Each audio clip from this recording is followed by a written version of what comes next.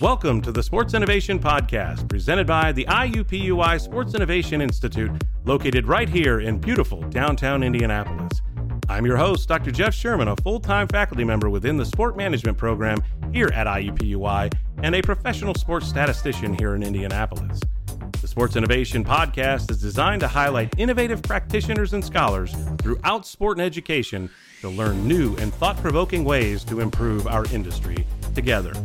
Thank you for listening to the Sports Innovation Podcast.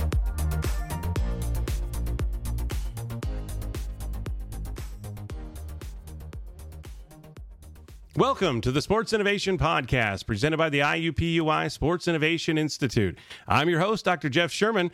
Joining me here today, I've got a star-studded lineup here today, so I'm looking forward to this one, is Dr. Wade Gilbert. He's a professor in the Department of Kinesiology at Fresno State University.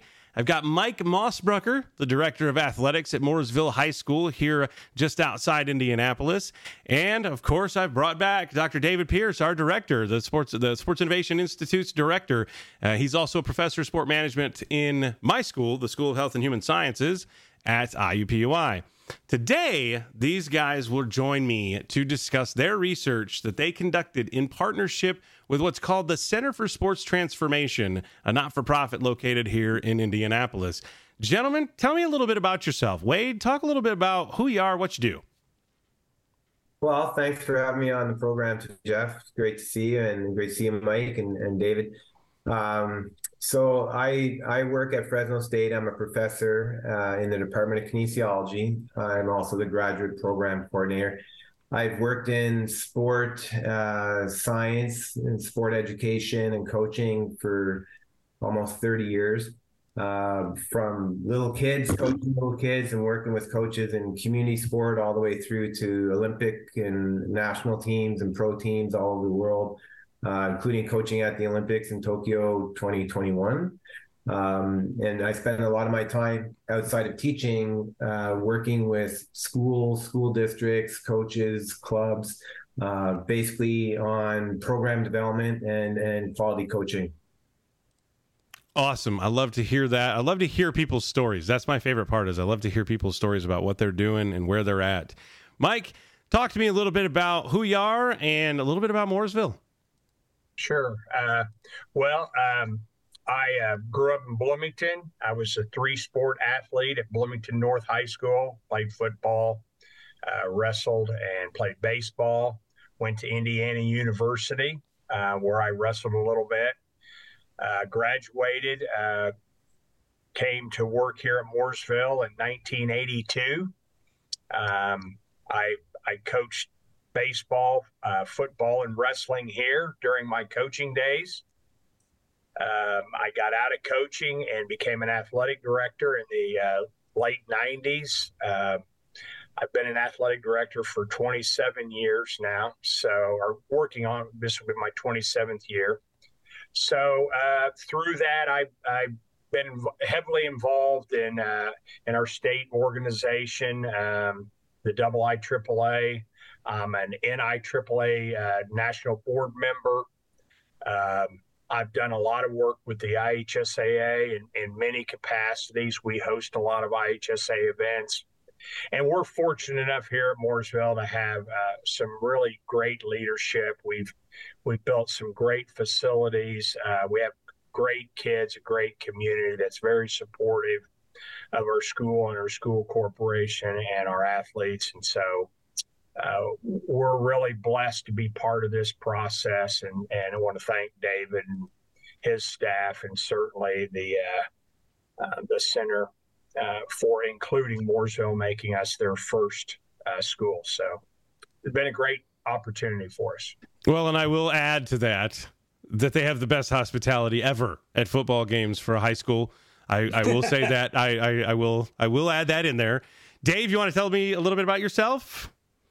Yep. So thanks for having me back on, Jeff. I'm the director of the Sports Innovation Institute here at IUPUI. And in that role, I get to work with all kinds of different organizations and also with students solving thorny, complex problems in sport and getting to innovate in those spaces. And certainly anyone that's spent any time in youth sports knows if you just turn your head a little bit one direction or the other, you're going to bump into a problem that needs to be solved in youth sports. So this has really provided a creative outlet, working with the Center for Sports Transformation to, I think, do some really impactful things to improve families, parents, and kids' experiences participating in what is such an important activity in youth sports.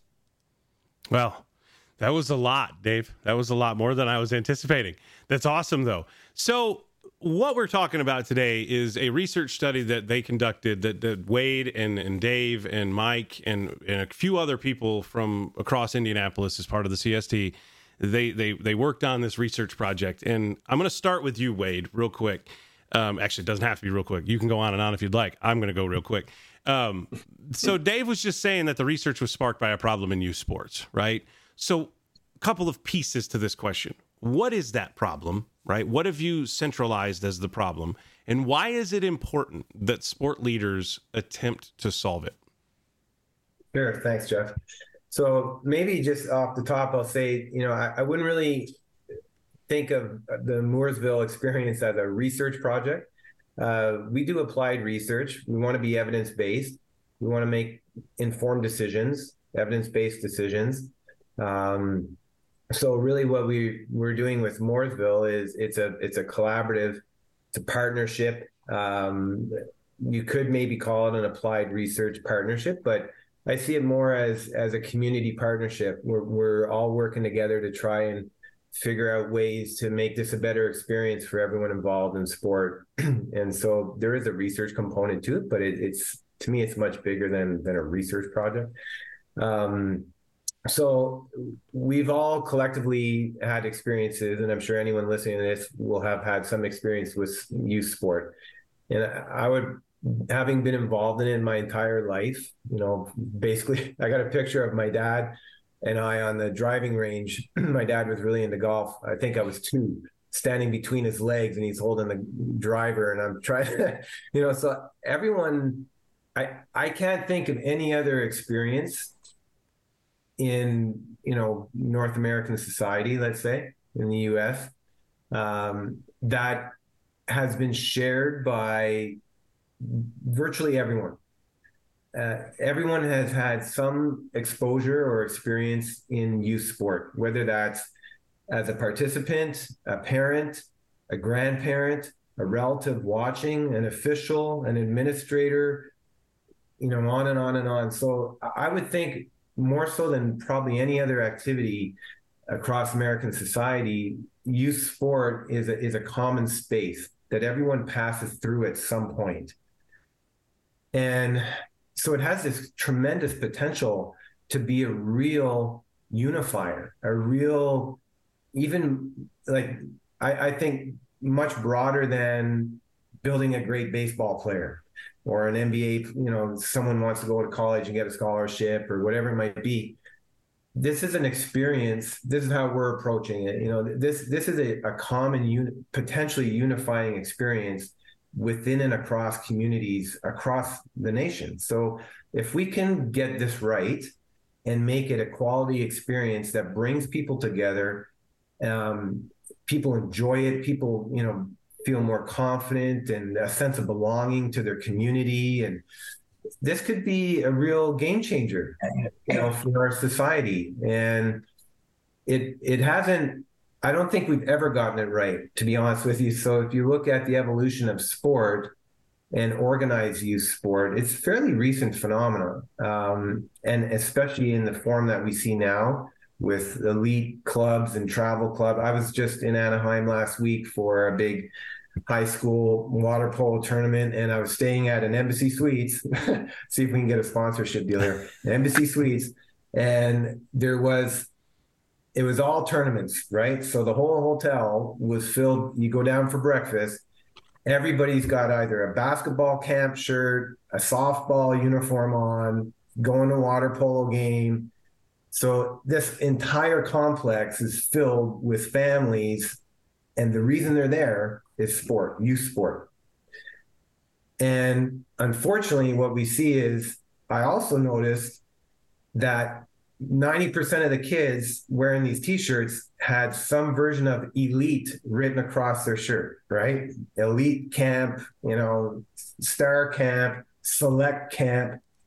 And so this activity that was originally designed to be integrated into schools, right? So as part of the school curriculum, as developing healthy young people, well-rounded people, physical, mental, social, emotional, has been hijacked in some sense by for-profit interests to essentially use kids and use sport as a way to make a lot of money. And I'm not against making money and for-profit enterprises, and that's fine. But unfortunately, it's really turned into, well, by some estimates, I think Time Magazine did a report on this a couple of years ago. The youth sport industry is the largest sport industry in the United States. Its valuation is greater than the NFL. So we're talking $20 billion as an estimate, right? So it's big business. So this activity that was initially designed for kids, for development, holistic development, physical and health, and open access, and originally you saw a lot of this in schools and community rec programs and things like that, right? And kids playing locally. So they go to the park or the community center and they play with other kids in their community. And you still get that in small towns. And there's some neat research kind of related to that too. But where now your kid if they're interested in a sport at a very young age, they have to go all in. And they have to commit to year-round soccer or year-round baseball. And then you got summer camps and winter camps and, preseason, in-season, off-season. So our kids at a very young age get pulled into this system that's driven by for-profit groups and clubs that need parents to continue to write checks year-round, even though it's not healthy for our kids, we know this, to play year-round baseball. If I'm running the baseball facility, I need income year-round. I still got lights and heat and insurance to pay. So I need those parents writing checks all year round, even though every major league sport in the world has an off season. We don't have an off season for kids in youth sport. So part of what we see, there's it's a complex issue, but what we're seeing is families getting pulled into this system and parents wanting to do what they feel is best for their kids. They want their kids to have opportunities. They want their kids to have potential chances to, make a varsity team in high school. If you want to play varsity high school in most large schools, you got to be playing year round and on club teams just to make your high school team. So there's this pressure on families to kind of keep up. And unfortunately, a lot of families get priced out, for a lot of sports now. It's not uncommon. I coached ice hockey for a long time here. My son played ice hockey, and my kids are playing water polo now. And I've coached soccer and baseball, and so I've seen it from all different angles. It's not uncommon to spend $10,000 to $15,000, maybe $20,000 if your kid's year-round in soccer or water polo or hockey. And then if you have 3 or 4 kids in your family, and you're doing that for 8 to 10 years, do the math, right? So a lot of families get priced out, and kids don't have the opportunity to play. And our community groups, unfortunately, like the rec sport in the communities, a lot of that's fallen away in many cases. So then these kids have no opportunity to continue to play in sport. And then now they can't they can't play at school because they can't make their teams. A lot of the, teams have limited rosters, and you got high schools of, 1,500, 2,000 kids, and you got one varsity team. So it's hard for those kids to stay involved. So we're losing a lot of kids. And naturally, kids around 14, 15, 16, they're going to find their voice, and they're going to self-select. Maybe a kid likes music more than soccer. That's great. It's fine. But unfortunately, we've created a system that is excluding a lot of kids that would love to keep playing, and a lot of families that would love to see their kids still involved. And that fractures communities, because now those families that used to see each other on Saturdays or go to events together, it's not just the kid quitting, the family quits, right? So you lose your social connection, not only to their friends, but to your community through sport. So youth sport has a tremendous potential to be a great unifier and a very healthy experience, not just for a kid learning to become a better soccer player, but for families and communities. And unfortunately, we have the system now that's unregulated. So we could go start a soccer league tomorrow if we want. I mean, there's the Wild West. And a lot of kids and a lot of families are getting left behind. So I want you to expand on something here. So you're talking about the kind of the club model versus the community model. And this research is, or as you call it, a collaborative effort, right? Collaborative effort for change, right? So I like that. So you're trying to accomplish this, and what is it that you're trying to, I guess, change, right? You mentioned the fact that the system is the main issue. That's the problem, right? The way the system is set up. But how are you trying to do that without revamping the system? Does that make sense? Yeah. And David and Mike will speak to this directly too, but it's not an either or. It's not club or school or rec or faith-based. It's all of it. There's a place for all of it. There's going to be kids and families that want to go the distance and play year-round and go to special camps, and their kids are on that trajectory. They want to make a national team. They love it. Awesome. Great. But that's a very small percentage of kids, right? But there needs to be a place for that. So the solution, the vision, the dream, I guess, is people working together in these communities so that with the best interest of the kids, not their bottom line, not their club, our kids in our community. So very simple way to think about it, but it's very hard to put into action because of everyone's, personal interest. And this is what we've been doing in Mooresville. If you can start by bringing people in that community together so that they can have conversations around the purpose and the goals and a shared vision for sport in our community. So we're not fighting for kids, and we're not holding camps at the same weekend and forcing kids. It happens all the time, right? We're going to have tryouts, and we're going to have them on the same day or same weekend as some other club. So we're forcing families to decide, is it us or them? You know what? We're going to work together, and the kids will have opportunities to go do this tryout, and they love volleyball too. They also can go and play volleyball, because we're not going to force them to make a decision. It's baseball or volleyball at 10 years old. They love both, and their friends are playing both. Let's work together as a community so we can at least make an effort to create a community sport system that has space and a place for all our kids to really develop and have opportunity, and for us to work together and to share. So for example, very simple example, even coaches in the same club or same league, they rarely will talk to each other to share. Sometimes they do, but often they view each other as opponents, right? And they don't necessarily work together. So for example, in a baseball league, if there's a coach on one club and one team who is a former, very good pitcher, a former high-level pitcher, played in college or something. So the kids who play for that coach are going to probably get a lot of pretty good instruction on pitching. But the rest of the kids in the league, maybe it's volunteer moms and dads helping. They're doing the best they can, but they don't have that expertise.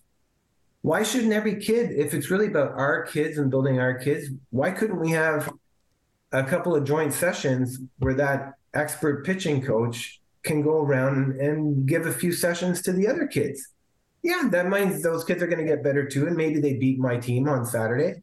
But who cares? It's about developing the kids. But unfortunately, in a lot of cases, we separate, we isolate. The only thing we measure, that old saying, what gets measured matters. In many cases, the only thing we measure is the score.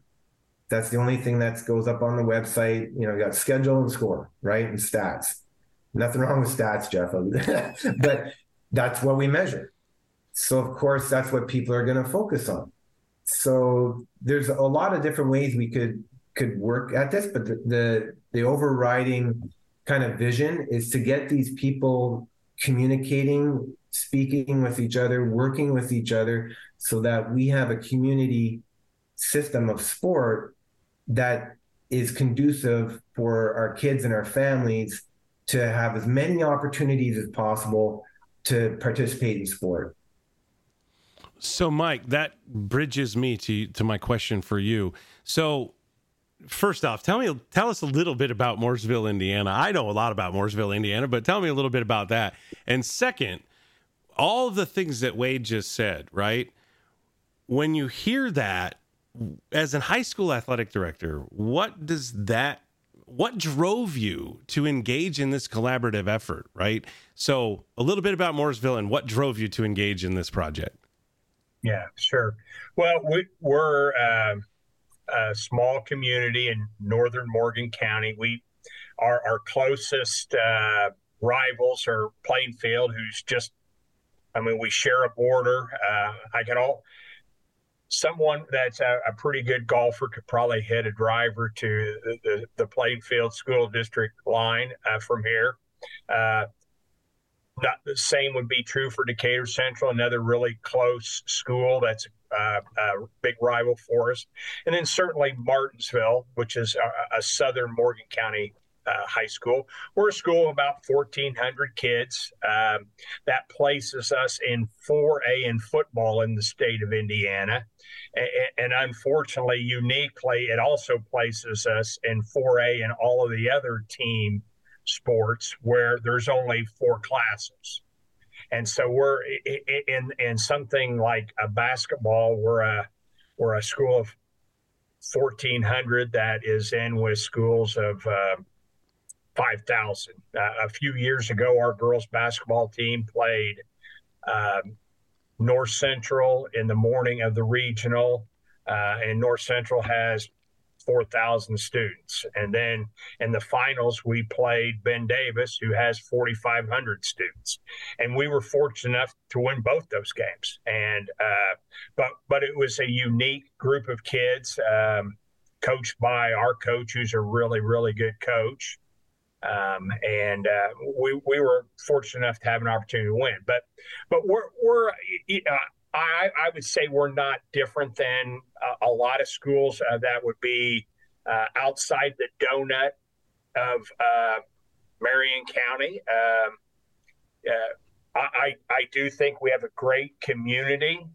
I think that we have sport in a good perspective. I would like to think that here at our high school that for me, it's important for kids to participate. It's important for kids to have a good experience. Do we want to win? Absolutely, we want to win. But for me, it's more important about the journey of trying to get there. That's where we're going to learn the lessons that we're going to carry on when we leave the halls of Mooresville High School. Our youth programs work really hard at their programming, but in bringing them together like we've done, and I think we've made some strides. I think people kind of looked at each other in the room through some of our meetings and said, we can do a better job for the kids if we'll work better together. And at the end of the day, it is about them, the kids. It's not about the adults in the room. It's about kids' experience. It's about kids having a positive experience. Certainly, every kid's experience won't be the same. I can guarantee that, because some kids are more talented, they're bigger, they're stronger, they're more aggressive. Who knows what buttons were pushed at a young age to create that, but it happened. And but that doesn't mean that all kids can't have a good experience. And really, sometimes we miss the boat on kids that maybe aren't the best kids when they're 9 years old or 10 years old. And they what do we call that, Dave? Do we call those late bloomers? Don't we call those late bloomers in the youth sports world? Late bloomers. Sorry, Mike. I just wanted to say that real quick. No, absolutely. And we honestly, we need those kids. Those kids end up being the difference maker in the depth of good teams. Good teams have depth. You can't win a baseball game with just 9 guys. You can't win a football game with 11. You can't win a basketball game with 5. You need depth. You need guys to practice against. You need guys that are going to be able to come in games and make big plays. You're going to have kids that get hurt. They're going to have to be replaced. You need depth. And that's an everyday process. I tell our coaches here at Mooresville High School, I want all of our kids to feel coached every day. I don't want us just coaching the best players on our team. I want all of our kids to feel coached every day. And in doing that, they're going to build relationships with kids that are going to last a lifetime. They're going to make impressions on kids that are going to last a lifetime. And I think for me too, I want our youth programs pulling for each other, pulling for the community of Mooresville. Not every kid's going to be a football player. Not every kid's going to be a basketball player. There are other sport opportunities for those kids that maybe they just don't excel at that. They maybe just don't have the skill set necessary to compete at that. But maybe they've got a desire to compete. Maybe they've got skill sets that fit another sport. Our coaches should be looking out for that and steering kids in directions where kids can have some success. And so, you overused term, we're one team. I want Mooresville to be one team, one community, and I want us all pulling for each other. And I think we got a little bit of that buy-in in our meetings, and I think we're moving in the right direction. Certainly, we still have work to do. We're not a finished product by any stretch of imagination, but I do think we've identified some things that we can do to help grow our programs and grow our community. I don't know if I've answered your question. You have, but I'm gonna keep going. Hey, listeners, just a quick time out, and we'll get right back to today's episode. The Sports Innovation Journal is currently accepting submissions. If you're seeking a place to publish your innovative ideas and research on the sport industry, then consider submitting your work to the Sports Innovation Journal. The Sports Innovation Journal is an open access journal targeting the practitioners seeking answers to the most common questions and problems in the industry. We're always looking for submissions from researchers who are identifying and studying those questions and problems.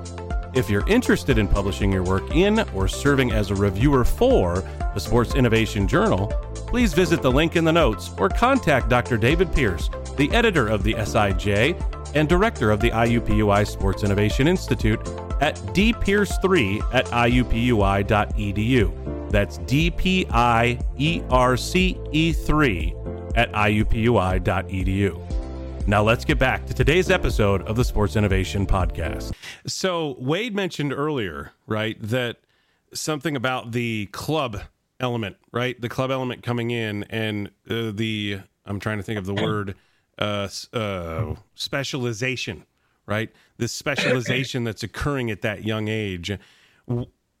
How do you see this as being impactful with the high school level, right? Are you seeing kids that, and this goes back to what Wade was saying again, do you see kids that are phenomenal players in a sport, but don't do high school because they can't, because they have this commitment to a club. And like Wade said, the checks keep getting doled out. And what's the end goal, right? Usually, and my guess is a college scholarship of some kind, right? But the end goal of that now takes them away from high school. Have you run into any of that at Mooresville? Well, as a matter of fact, yes, we have. And we have a young man here in our school, and he is a great kid, great human being. He would be our best soccer player probably on the boys team. He's a good basketball player. He's a really good track runner for us. But he didn't play soccer for us last year. He's not going to play soccer for us this year because he's involved in a club, a high-level club. And I certainly would only be speculating as to why he's doing that. I haven't talked to him or his family about it. He's made his decision. Not my job to try to pressure him, strong arm him into changing his mind. I want him to be happy. He's a great kid. But he's chosen to do that. And I certainly wish him the best. I wish him success. But that hurts our team. It hurts our program. And not just from his not being there to play for us, but he's a great leader. He's a hard worker. I can't say enough good stuff about him. He's a kid that you want the rest of the kids to be hanging around. When I was growing up, my grandmother told me I would be the average of the 5 people I hung around the most. He's going to raise that average. But unfortunately, he's chosen to not be part of that group. Now, on the flip side, we've got another kid that's playing in the perfect game. He's a baseball player. His name's Hogan Denny. Great kid, great player. He's down in Arizona playing right now. Fortunately for us, he's played 3 sports up to this year. He's a football player and a basketball player as well. He's one of the best competitors that's ever walked the halls of Mooresville High School. And we're fortunate that he'll play football for us this fall. He'll probably be our starting quarterback. So it goes, we got it going both ways. We've got kids that are elite athletes that have chosen to only do one and then are maybe not their best sport in high school. And then we've got someone who is an elite athlete. He's going to IU on a baseball scholarship, but he still plays football. He played basketball for us this year. I don't know if he'll play basketball again next year, but he would certainly be an impact if he does, but he's a real impact on the football field for us. So it goes both ways. And what I really hate, and I've instructed our coaches to not be a part of that. If I find out coaches are telling kids to only play their sport, I'll have a difficult conversation with the coach. It's not their career. It's the kid's career. Sure. Kids should. Now, unfortunately, kids sometimes get it in their mind that they're going to concentrate on this. Well, some do. Most don't. And I really think they lose a competitiveness about it when they're concentrating on one sport. There's no substitution for competing on a daily basis, competing for a spot on the team, competing against another community. There is no you're not competing in some gym doing drills. Certainly there's obviously a time and a place for that. But competing against someone or some team, no substitute for that. And I would encourage all of our kids to do as many sports as they can. And I grew up, I played 3 sports. Can't imagine not playing one of them. Had a different group of friends for every sport, not the same people. I probably was one of very few in 1977 when I graduated that played 3 sports. Even then, I had a son who graduated from here, played 3 sports. Had another son, played 2 sports. I think it's healthy for kids to play and compete. Absolutely. Absolutely. 100%. Sometimes the residual effect of playing is you get a scholarship. Yeah.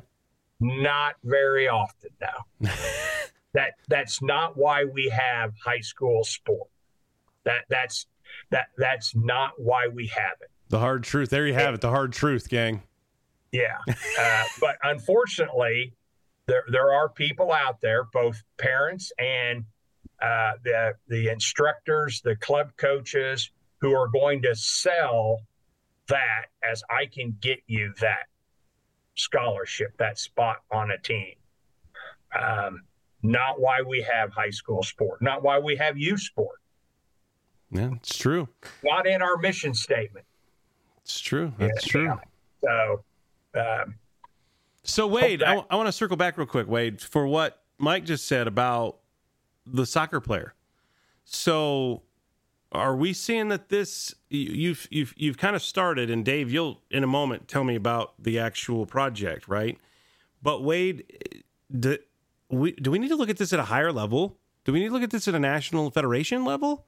Because the sport he spoke about is the one that everyone has spoken about for however long, right? It being, well, we have to pull them out of the high school and get them doing club, right? And it doesn't seem to be the same case with other sports.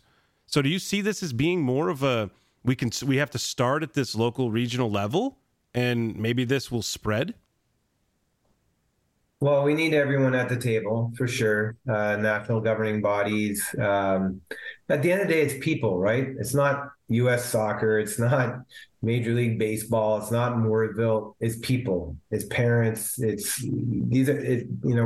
the ones who are shaping these experiences for our kids in our communities, as officials and parents and coaches and administrators and support. And so definitely the more people we can have at the table having these conversations about really, what is the purpose of this experience for kids? And if we keep, I know we're not the first people to talk about it this way, but we're trying to bring people together. So part of what this group is doing, and David will speak to it, is be a connector, get people talking to each other, collaborating. There's a lot of information. I mean, we have research on youth development, youth sport, and talent development, and how to build. If your goal is to, U.S. soccer, their goal is bigger than a national team. They want lots of people engaged in soccer. They want fans of soccer. They want officials. They want people participating.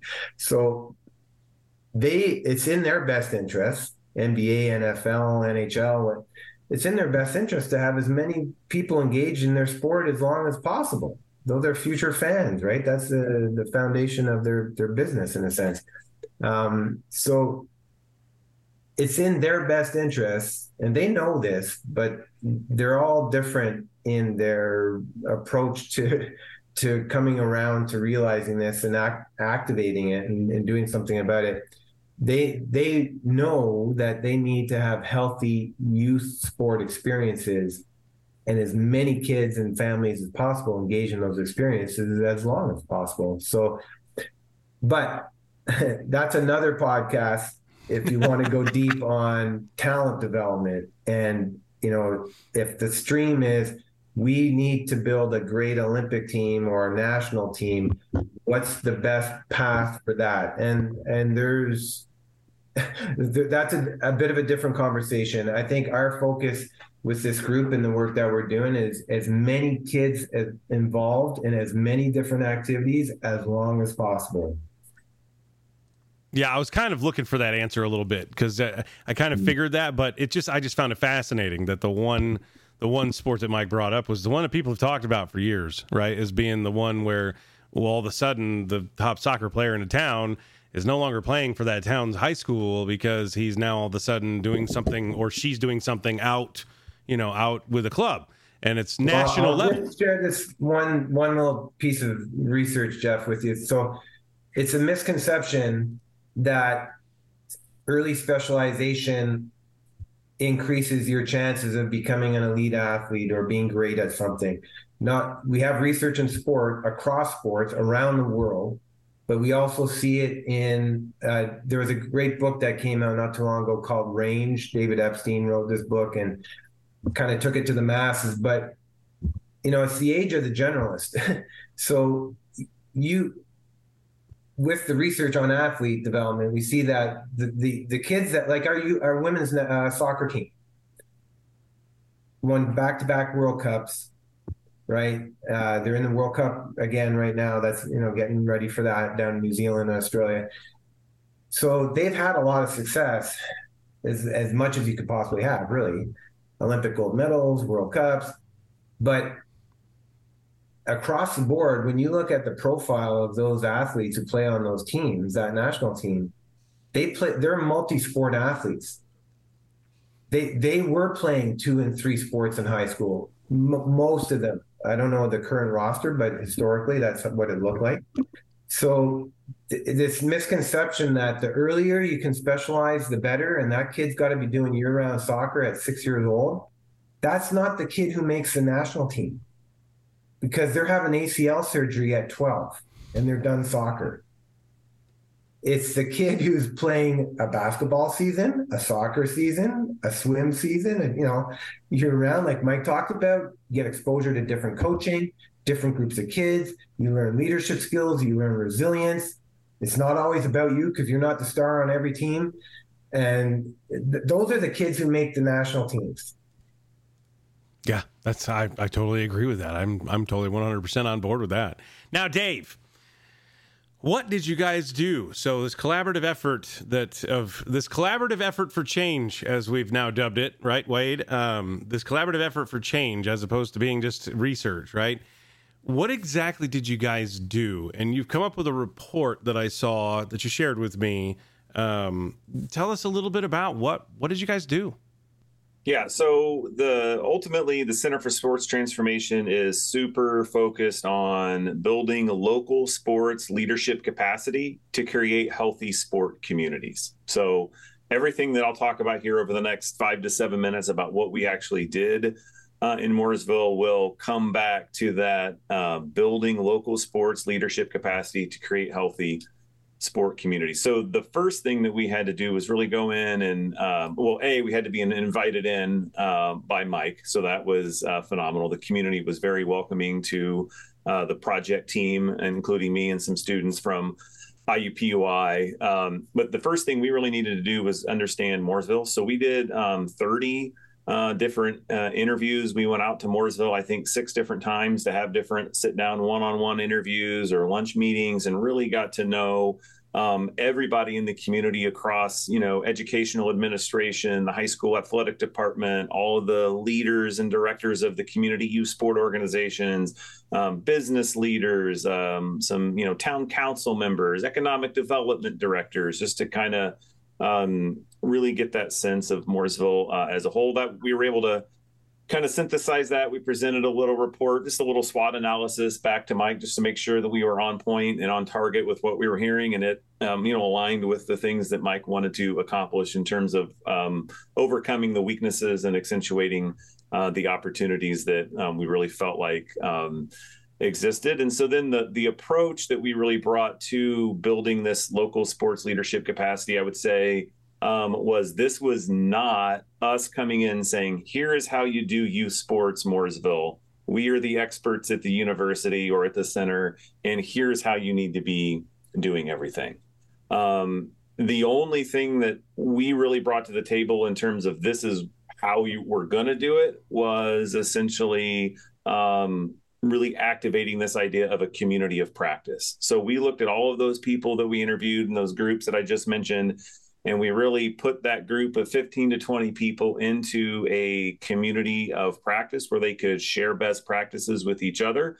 But then also my job was then really to be the facilitator. So we really set up 4 different facilitation kind of design thinking innovation sessions to let members of the community of practice and youth sports leaders in Mooresville really uncover what it was that they want to accomplish, like really call out what their dream really is as a community with youth sports, and then figure out what they wanted to do about it. So my job, from the university side of it, was really just to be the facilitator and really, I guess, ask questions that no one's really asked the group before. It got them talking about things that they've never talked about before. And Mike, I think in the very last session as a wrap up, I think you actually told the group, he's like, these guys had us talking about things that we never would have talked about probably on our own if it was just up to us. So, we did so we had 4 90-minute sessions was the main intervention. And then we also provided some gift cards to a local coffee shop for people to get together in between the sessions to have additional new conversations that they wouldn't have otherwise had. So just very briefly, our first session we called the discovery session. That was really to have the group co-create like a vision or a values framework that really set out like, hey, this is our dream and our vision for what the shared youth sports experience in Mooresville is going to be.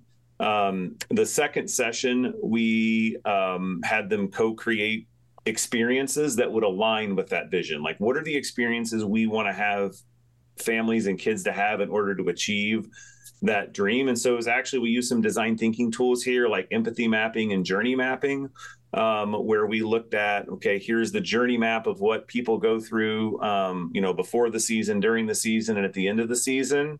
And then essentially asking the community of practice, how do we want people to feel? How do we want athletes, parents, coaches, sports directors, how do we want people to feel in those moments? And so we actually have this really cool, like 4x8 grid or whatever of all these different moments, and how, if we were to empathize with the perfect moment, like what would that look like? And then once we had those called out, we were really able to move into session 3, where we were able to frame up 6 kind of focus areas of what we call how might we questions in design thinking. So like one, thing that we had uncovered through these first 2 meetings was that there were challenges in, awareness about registration or that a sport existed. So we had questions like, how might we reimagine how we get the word out to ensure all families feel informed with timely and accurate information on youth sports in Mooresville? So there was empathy there, right? Like, we wanted to make sure that families felt informed. So that was one of the things we had taken from session 2 that was on the empathy journey map. We want people to feel informed. So we translated that down into a how might we question. And then that third session, we had 6 different areas. It was like awareness, collaboration and alignment, welcoming, increasing participation, athlete development, and then coaching. Each of those had how might we questions, and we spent 90 minutes and people brainstormed their ideas, and they build off of each other's ideas. We rotated them around in a what do we call that, Wade? The World Cafe method, where everybody got to touch each board. They got to do it with different people. We had cards where they were moving around the room to mix people up. So it was a very intentional design to pull out the best thinking from this very creative group of people that, frankly, probably when they walked into the room in the first meeting, I'm not sure many of them would have thought of themselves as creative people in youth sports. But just the energy and vibe that we're able to create with these fast-paced facilitations got people to a point where they were putting up really, really good ideas. And then our job then as the project team in between these meetings was really to synthesize what we were hearing and then package it back up for the group. So in 90 minutes, that's just enough time for everybody to get their notes up on the board and maybe kind of group them into clusters. But then Wade and Kyle Michelin, my graduate assistant, and a few other people on our project team, like we were spending 12 to 15 hours of time to prepare for that next 90-minute session. And so the last session then we called the Destiny session. And that was really all about, okay, here's what you're saying that you want to do. How do we put that into an action plan? And so we had a simple little template where they called out action plans and a timeline. Those things fell into things to improve marketing and awareness, alignment and collaboration, and then coaching. Some of those had short-term wins, long-term wins. We looked at different time horizons.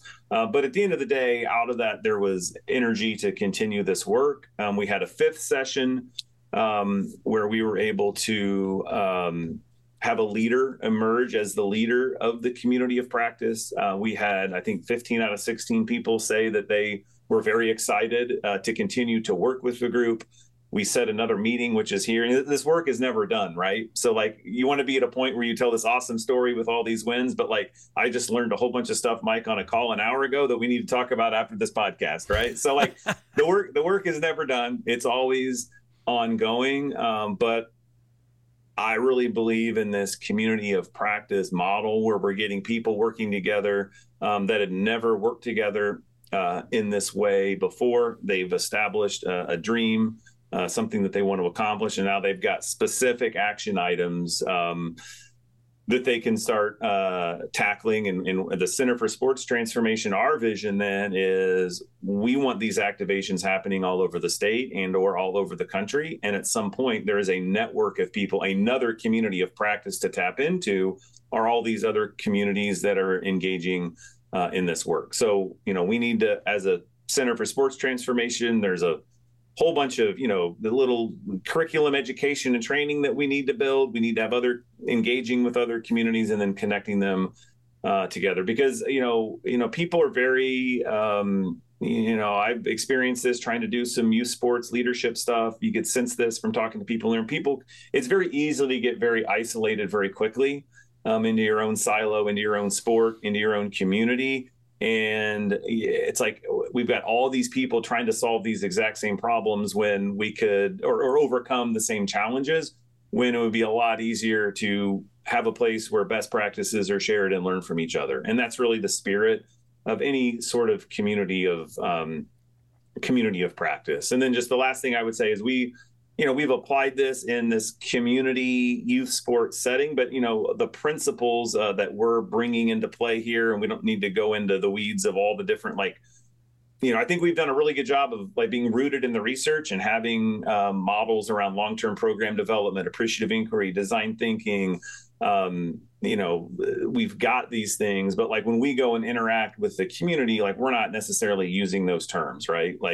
We're letting people answer these questions that we're asking. And we're going to ultimately make sure that the stuff they're talking about aligns with these key principles, but it's kind of just hidden in the background. So anyway, the work we're doing, it can be applied in a variety of different settings, right? This very same work could be happening, in a club sports model, in a club sports team, right? I could go take this out to a travel baseball program tomorrow and make it a healthier experience for all, which desperately needs to happen. So it's not about necessarily pitting, rec base versus club base, but ultimately the entry point, the opportunity space that we had through Mike was to do this, connecting these youth programs together, but then also alignment to then creating this one youth sports experience that's consistent from, prep K, Bumblebee soccer games, all the way up through winning state championships as a high schooler, right? So and I think, what I saw from the community of practice and the youth sports leaders was a great level of appreciation for kind of being included by the high school, right? And the level of, effort and engagement that Mike and his team was willing to, put down into the youth sports. And we were there to kind of, bridge the gap and run the facilitation. So I think as a professor, it's great to do this kind of stuff in the classroom. I love it. But really getting to go out and do it in the real world with real people, in a real world environment was just really neat, and hopefully have an opportunity to do some more of it. Yeah, I would love to see more of this, to be completely honest with you. I hope you guys keep going with this and we can see more additional towns decide to jump on the train here. So, but I appreciate all your guys' time here today. I love to hear all of this stuff. I love to hear everything. Mike, I look forward to hopefully seeing you when we come to Mooresville in a couple of weeks, and I'll be looking forward to the hospitality. Wade, it was great to see you. Awesome. I love talking about this stuff with all you guys. Dave, great explanation on what you guys did. and I'm hoping to hear more about this, and I hope to see more expansion of this, so I hope we bring you guys back at some point, right? So thank you again for coming on the podcast, and hopefully I'll be talking with you guys again very soon. Thanks, Jeff. Thank you, Jeff. Thank you very much. You've been listening to the Sports Innovation Podcast presented by the IUPUI Sports Innovation Institute. You can check out the research conducted by the SII, get more information on the Sports Innovation Journal, and check out the research conducted by some of our students and much, much more by going to our website at sii.iupui.edu. Subscribe for the latest episodes, and thank you for listening to the Sports Innovation Podcast.